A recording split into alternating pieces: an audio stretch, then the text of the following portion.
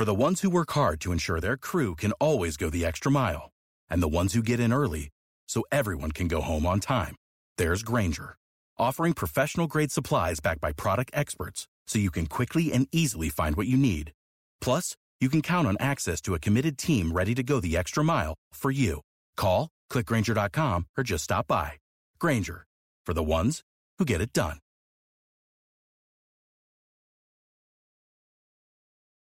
It's Friday, April 7th, and this is your New York Daily News Week in Review.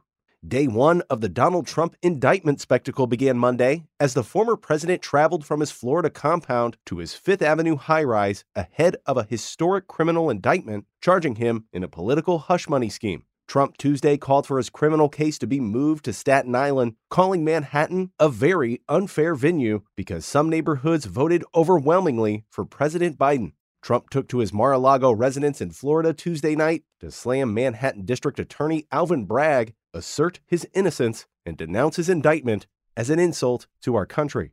Up next, Easter baskets in New York likely won't include a state budget. After blowing past the state's fiscal deadline over the weekend, Governor Hochul and legislative leaders agreed to pass a temporary budget extender on Monday to give themselves more time to finalize a plan. Governor Hochul said Wednesday that negotiations with legislative leaders are ongoing, but with Passover beginning Wednesday evening and Easter happening Sunday, talks are expected to drag well into next week. Hochul is at odds with fellow Democrats who lead the legislature on a number of budget-related issues, the most prominent being her proposal to once again overhaul New York's controversial bail laws. The governor did not rule out the possibility of another budget extender next week as she continues to negotiate the details of bail, as well as her ambitious mandate-backed housing plan and other components of her initial $227 billion budget blueprint. The stopgap measure, which covers government operations through April 10th, ensures that more than 57,000 state employees will get paid this week, while Hochul and her fellow Democrats seek common ground on her proposed bail reform rollbacks. Meanwhile, Mayor Adams argued Wednesday that his latest round of proposed budget cuts are smart at a time of fiscal uncertainty in the city, even as some municipal entities warned that his austerity measure could threaten their ability to operate. The latest belt-tightening demand from Adams, known as a Program to Eliminate the Gap, or PEG, directs nearly all city agencies to trim their budgets by 4% in the next fiscal year, which starts July 1st. In a press conference at City Hall on Wednesday morning, Adams acknowledged his proposed budget shaves are unpopular, but pointing to what he described as a $4.2 billion hole in the city's budget created by the local migrant crisis, Adams said the cutbacks are justified and compared himself to the chief executive of a struggling company.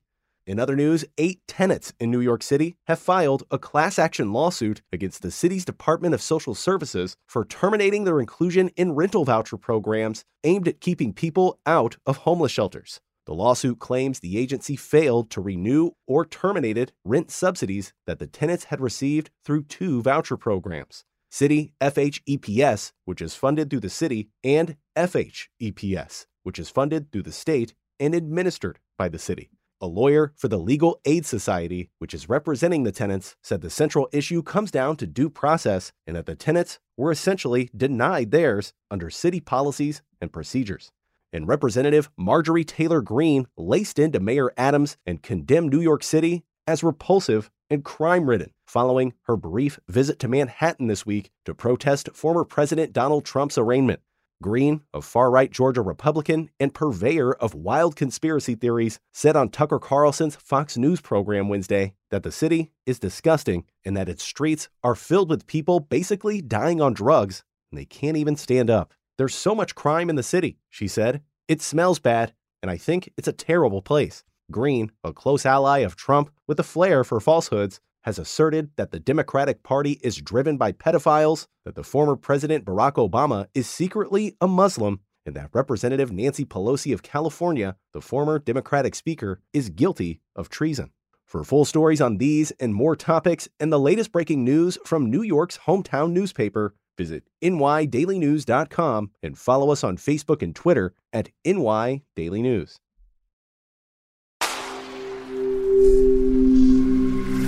SpokenLayer. Without the ones like you, who work tirelessly to keep things running, everything would suddenly stop. Hospitals, factories, schools, and power plants, they all depend on you.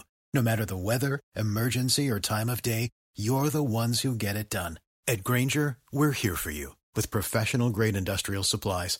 Count on real-time product availability and fast delivery. Call, click Grainger.com, or just stop by. Grainger, for the ones who get it done.